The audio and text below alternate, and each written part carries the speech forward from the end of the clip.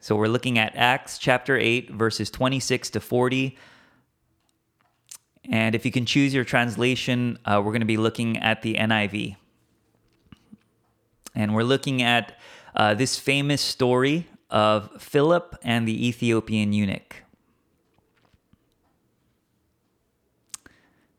This is the reading of God's word. Now an angel of the Lord said to Philip, "Go south to the road, the desert road that goes down from Jerusalem to Gaza." So he started out, and on his way he met an Ethiopian eunuch, an important official in charge of all the treasury of the Kandake, which means Queen of the Ethiopians. This man had gone to Jerusalem to worship, and on his way home was sitting in his chariot reading the book of Isaiah the prophet. The Spirit told Philip, "Go to that chariot and stay near it." Then Philip ran up to the chariot and heard the man reading Isaiah the prophet. "Do you understand what you are reading?" Philip asked. "How can I," he said, "unless someone explains it to me?" So he invited Philip to come up and sit with him. This is the passage of scripture the eunuch was reading. "He was led like a sheep to the slaughter, and as a lamb before its shearer is silent, so he did not open his mouth. In his humiliation he was deprived of justice. Who can speak of his descendants? For his life was taken from the earth." The eunuch asked Philip, "Tell me, please, who is the prophet talking about? Himself or someone else?" Then Philip began with that very passage of scripture and told him the good news about Jesus. As they traveled along the road, they came to some water, and the eunuch said, "Look, here is water. What can stand in the way of my being baptized?" And he gave orders to stop the chariot. Then both Philip and the eunuch went down into the water, and Philip baptized him. When they came up out of the water, the Spirit of the Lord suddenly took Philip away, and the eunuch did not see him again, but went on his way rejoicing. Philip, however, appeared at Azotus and traveled about, preaching the gospel in all the towns until he reached Caesarea. Amen. Well, last week, you know that we wrapped up our series in the Lord's Prayer. And for the next few weeks, we're actually going to do a little bit more one-off sermons. We have a couple great guest speakers lined up as well as we kind of look forward to Easter Sunday, which it's crazy that Easter is already coming up. But our story today comes from the book of Acts. And this book is all about how the early church spread from this small, marginalized group of Jews to the entire Roman Empire. And the reason the community in Acts is so beautiful is that it's the kind of community no one could imagine. If I told you there was a community out there where literally everyone was welcome, where everyone shared their possessions, where people from all walks of life broke bread together, you would probably tell me that community doesn't exist. And if the thought of a community like that doesn't really excite you, it's probably because you've always been on the inside. Maybe you've never known what it's like to be or feel different. To be on the outside looking in. To have less than everyone else. When people say things like, I don't know why that guy's so sensitive about not being invited to that dinner or that trip. It's really not a big deal. The people who usually say that are the ones who've never not been invited to something. People who've never felt the sting of being left out or being forgotten. But you see, what made the early church so attractive was that it welcomed and even prioritized those who were marginalized and discarded by society. And at some point, I really want to preach through this entire book because if you read Acts, you will understand why Christianity exploded in those early days. In a time full of division, hostility, and injustice, people saw how this community lived and they said, I want to know who this Jesus is because I've never seen a group of people live like this. And yet, fast forward now to 2021, and all the studies are showing that people are leaving the church in droves. And why? Because in our world full of division, hostility, and injustice, they see a community who looks just like everyone else, right? Exclusive, judgmental, unloving, self-preserving.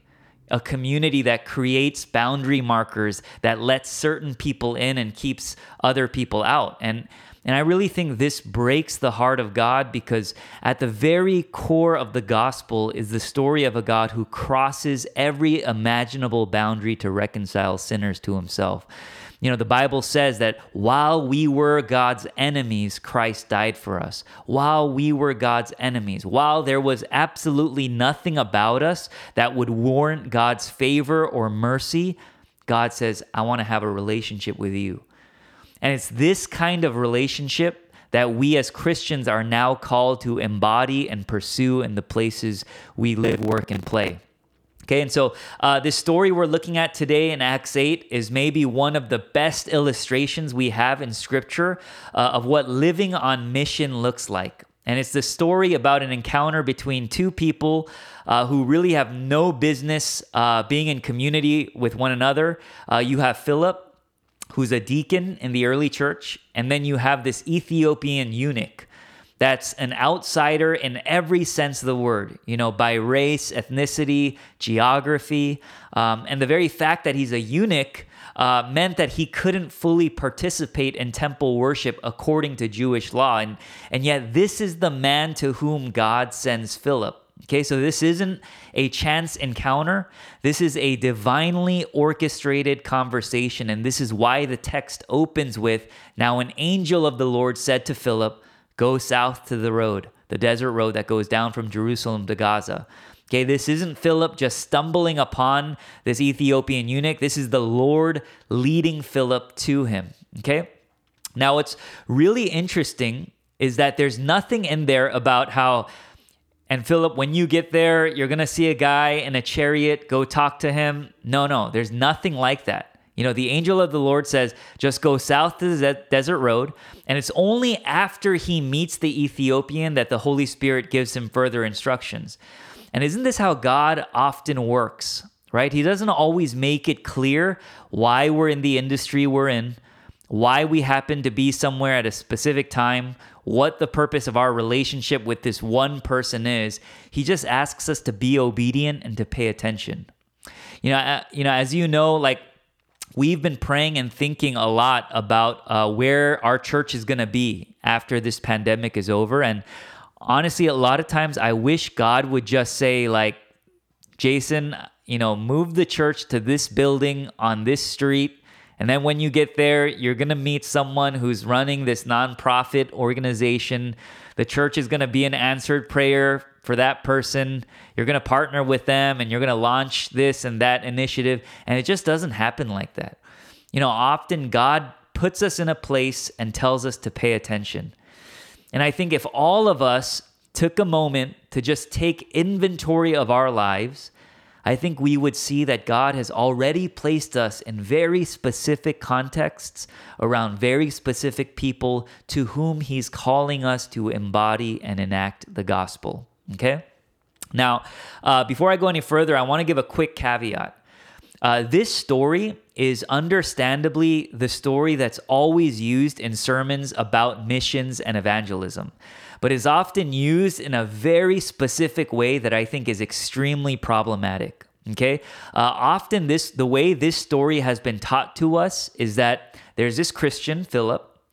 He sees this helpless Ethiopian eunuch, has compassion on him, and then basically saves him, okay, by boldly sharing the gospel with him, okay? And so the pastor usually tells us, so now go be like Philip. Go out into the world, go find all these broken people, go out to undeserved communities, and then boldly proclaim the gospel to them, okay? And so we send people on short-term missions. We organize local outreach efforts, all with good intentions, right? Because we think this is what we're supposed to do, only to end up disempowering the very people we're called to help. You know, you've all probably by now heard of something called the white savior complex. And it's this Western idea of missions that really looks a lot more like colonization. Okay, so we go to a community that's in need, and we say, here we are. You know, we have something you need. We're here to save you from your brokenness. And so here's what we're going to do for you. right? And what ends up happening is that you come home from this mission trip or from that service event and you're feeling so great about yourself because you feel like you've given that community such an amazing gift. When in reality, all that has happened is that you've increased in your in your sense of self-importance, right? And now, please don't hear me saying that I think short-term mission trips and service events in and of themselves are bad. Okay, I think they can actually be really great opportunities to force us out of our bubbles, for us as Christians to practice hospitality and generosity, for us to get a glimpse of the heart of God. But I think we have to be very careful not to fall into the temptation of buying into the notion that we are somehow God's gift to this community and that we're doing this community a huge favor just by dropping in for a while. Okay? This is why I personally have so much respect and admiration for missionaries. Some of them who are parents of people in this Zoom chat, who've chosen to dedicate their entire lives to be with and live in community with those they've been called to serve.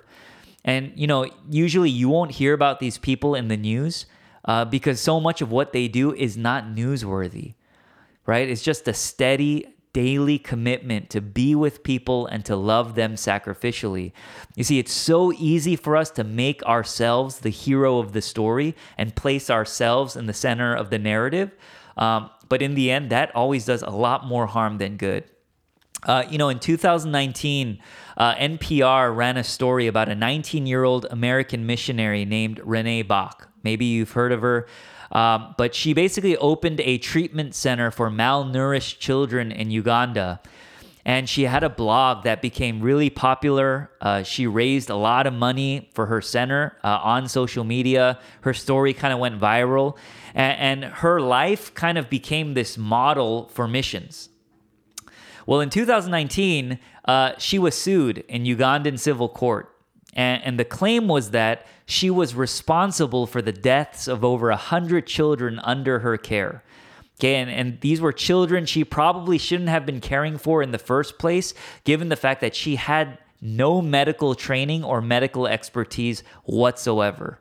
Okay, now I don't doubt that Renee Bach was a kind woman with great intentions, and I don't tell us this story so that you can start pointing fingers and judge people who are doing things for their community, while you kind of sit on your high horse and post on social media. I don't tell you that story for us to become more judgmental. I tell us this story because I do think it raises a lot of questions about what it means to live on mission and how we apply Acts 8 into the way we understand our role as believers and as a church in the city.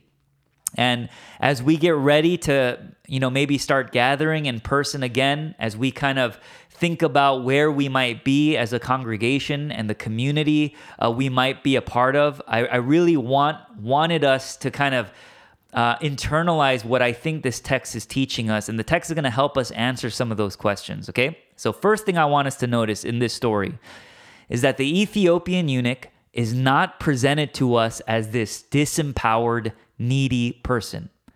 He's actually a very powerful person. It says he's a court official in charge of the treasury. Okay, it says he's riding on a chariot and he's reading from a scroll. Okay, a scroll that was probably very expensive. So right off the bat, it's apparent that the Ethiopian eunuch is very rich, he's powerful, and he's educated. Okay, and that in and of itself should give us a little bit of muscle confusion, right? Because that's not usually the way we think about missions. We think about missions, again, as going to a third world country or an impoverished community that needs our money and resources. But the Ethiopian eunuch does not need Philip for these things. And I think this is important because it sets the power dynamic from the beginning. Contrary to popular belief, Philip is not necessarily the one in charge of this interaction. Okay, it's the eunuch that's calling the shots. Okay, of the many people we lost in 2020, I would say Chadwick Boseman was definitely one that was particularly heartbreaking.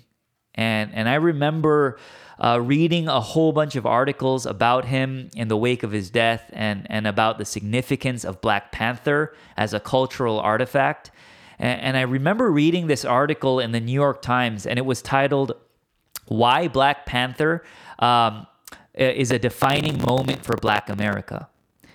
And the article talked about how it wasn't because Black Panther was the first major Black superhero movie. It wasn't that made it so revolutionary, because it wasn't the first major Black superhero movie. But the article talked about how it was the first time that a movie of that scope centered its entire narrative around Black excellence. Like, it wasn't your typical story about Black pain or Black suffering or Black poverty. It was a story built around Black rulers, Black inventors, and Black creators, right? It gave the Black community a sense of agency and dignity. And I think in the same way, we have to be mindful as a church not to strip the people and communities we serve of their agency and their dignity. So much of the way churches have done outreach and missions has been to treat people like objects, right? We throw money at them without any effort to get to know who they are. It's dehumanizing and it's unbiblical. We need to understand that there is a richness and history to every community and neighborhood we're called to serve. And to miss those things is to do that community a huge disservice. One of the best parts about building a relationship with Royal for us is that the school stopped becoming just this school who was the object of our charity. We got to know the administration, the staff. We got to have conversations with them. We got to know their stories. We got to know their kids. It was to the point where they were bringing their kids to our Sunday service. And these are the kinds of relationships that I think this story is modeling, okay? Now, the second thing I want us to notice is that the eunuch in this story is already reading from the book of Isaiah when Philip encounters him. Okay, huge, but subtle detail, but a huge one. God is already doing something before Philip gets there. Okay, a lot of times as Christians, we tend to think we're the ones bringing Jesus to a group of people. No, Jesus was there long before we got there. Okay, we're simply joining the work God is already doing. My favorite definition of evangelism is from Darrell Johnson, who said, "Evangelism is joining a conversation the Holy Spirit is already having with another person." Okay? Growing up in the church, I don't know about you, but I was often told that I should never miss out on an opportunity to share the gospel explicitly with someone. And that if I did, it meant that I was embarrassed of God. And that one day when I get to heaven, God was going to say, "You were embarrassed of me. Well, now I'm embarrassed of you." And so I was shamed into sharing the gospel explicitly with other people. And every time I did that, that person never talked to me again. Okay. And this kind of thinking, again, makes the story revolve around us, right? It's this idea that if we don't say or do something, that all of a sudden that person will never know Jesus.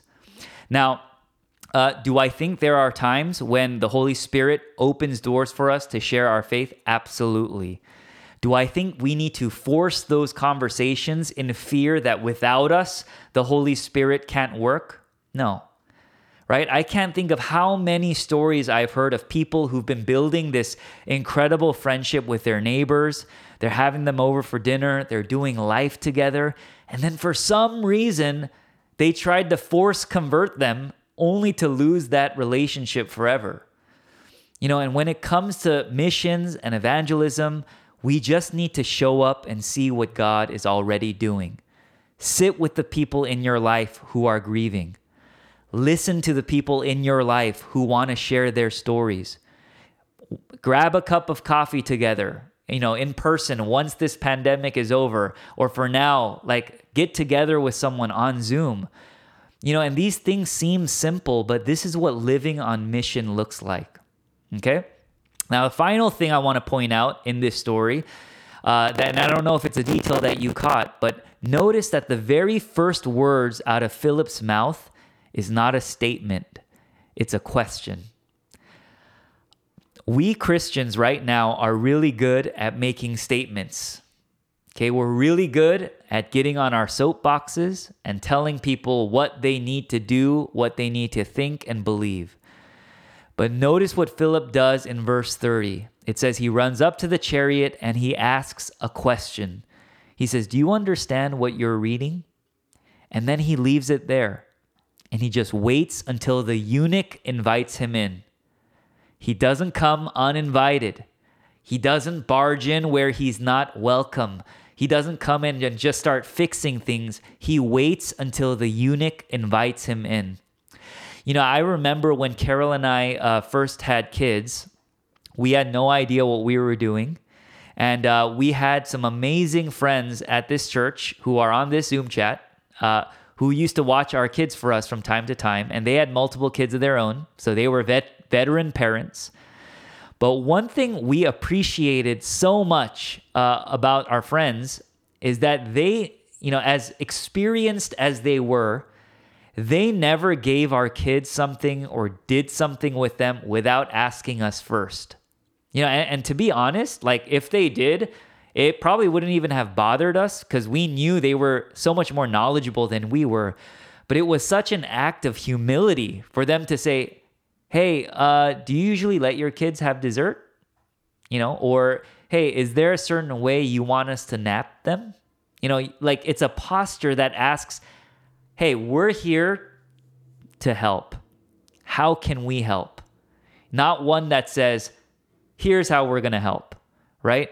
I see this even in the way we approach our individual relationships, right? Christians, we're so good at giving unsolicited advice to our friends about how they should feel or what they should do when they're going through something. If we would just be humble enough to ask questions instead of giving statements, "What do you need right now? Hey, is there anything I can do right now?" You know, maybe we would realize that what they need is not our advice. What they need is just for us to listen. Okay? And I believe all these things are very subtle details in the passage, but it's so important to how this relationship between Philip and the eunuch unfolds. Because now, at the very climax of this story, you don't see someone up here serving someone down here, right? You see two equals in a mutually life-giving encounter. And it's in the context of this kind of relationship that the eunuch turns to Philip and he says, "Tell me what this passage I'm reading means." And in verse 35, it says, "Then Philip began with that very passage and told him the good news about Jesus." Philip meets the eunuch exactly where he is, and he uses that opportunity to tell him the good news of Jesus. What I love is that even after this moment, the eunuch never loses his agency. You know, listen to what it says in verses 36 and 38. It says, "As they traveled along the road, they came to some water, and then the eunuch said, 'Look, here's water. What can stand in the way of my being baptized?' And then in verse 38, it says, "And he gave orders to stop the chariot. Then both Philip and eunuch went down into the water, and Philip baptized him." The eunuch is still calling the shots. Even though Philip is the one who's brought him the good news, he has never disempowered the eunuch in the process. From beginning to end, the eunuch is never stripped of his dignity and his agency. You know, and I'm like a broken record saying this, but this is what I loved about Renew LA. You know, and I can't wait for Renew LA to come back. And I loved that, when we had our church members put on that virtual performance with students in our community, it was never this sense of like, we're citizens and we're serving these students in our community. Hey, look at them. Look at what we're doing for them. No, it was literally like that was never mentioned throughout that entire performance. It was a mutually life-giving moment when it was this moment when you were like, oh, we're all neighbors. We're all learning from each other. We need each other to become the kinds of people Jesus has called us to be. Okay? Churches, I'm going to say this, that we historically don't want to talk about missions like this because life like this is way too costly, right? Because it means we actually have to give up of ourselves. It means we actually have to dislocate ourselves from our privilege and our place and our wealth into the world of our neighbors. We actually have to ask questions and submit to their leadership. And if we're honest, sometimes it's just easier and more efficient to decide for ourselves what a community needs, what a person needs. Why waste our time having these difficult conversations when we can come in with our fancy programs and initiatives and just assume everyone wants our help? There's a book called Toxic Charity, and in it, Robert Lupton writes this. He says, doing for rather than doing with those in need is the norm. Add to it the combination of patronizing and unintended superiority, and charity becomes toxic. Giving to those in need what they could be gaining from their own initiative may well be the kindest way to destroy people. You see, what we see in the story of Philip and the Ethiopian eunuch is not one person who's the protagonist and the other person who is a passive object of the protagonist's actions. We see two people side by side, each bringing their whole selves to the conversation, right? Baptizing the eunuch was not Philip's goal. Relationship was the goal, which is why it's the eunuch that brings up wanting to be baptized. Right? So we need to start prioritizing relationship over need. If you want to know what living on mission looks like, it looks like relationship.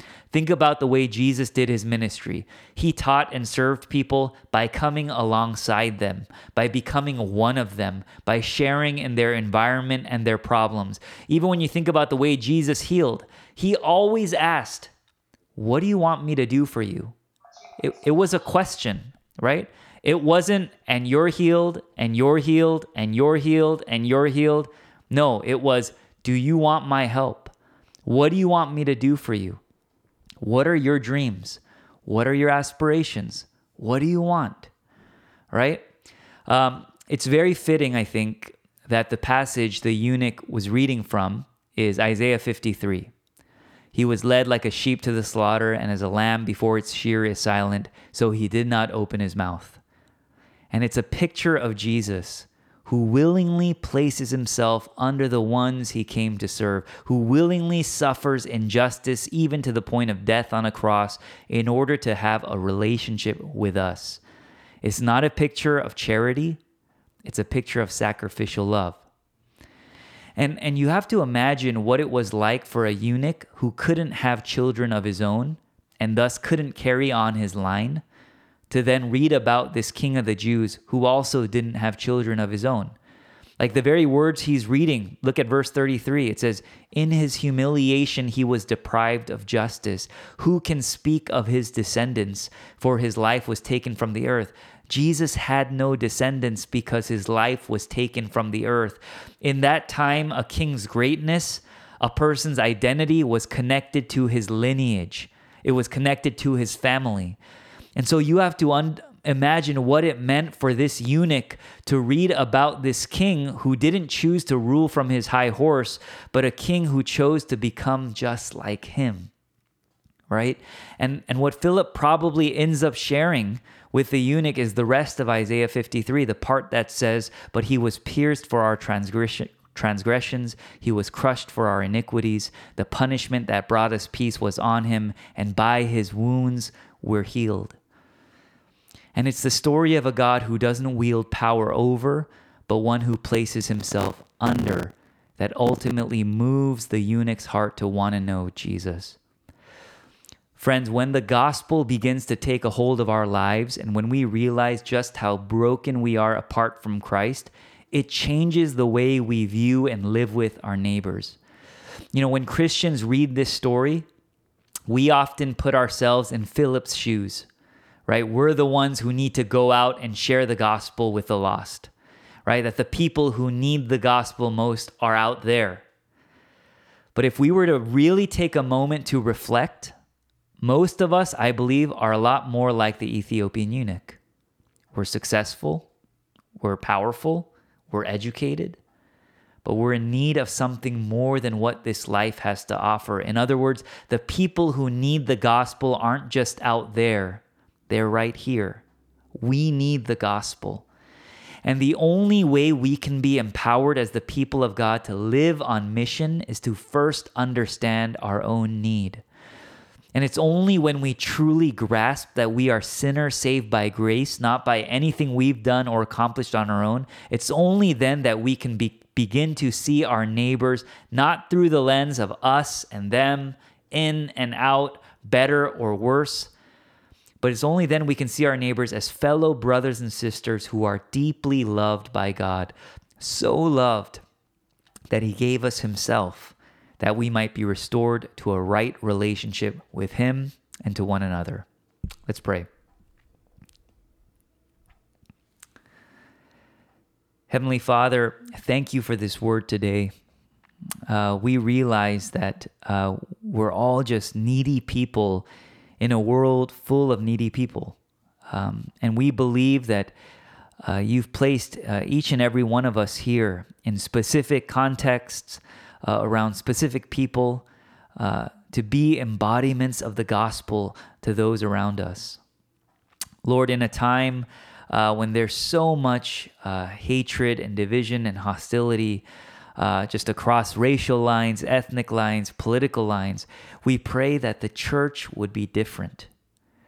Help us to be a community that bears witness to who you are by the way we love and serve our neighbors. Give us the humility to listen to the hurting and the vulnerable around us, to give ourselves sacrificially to the way that you've given yourself for us.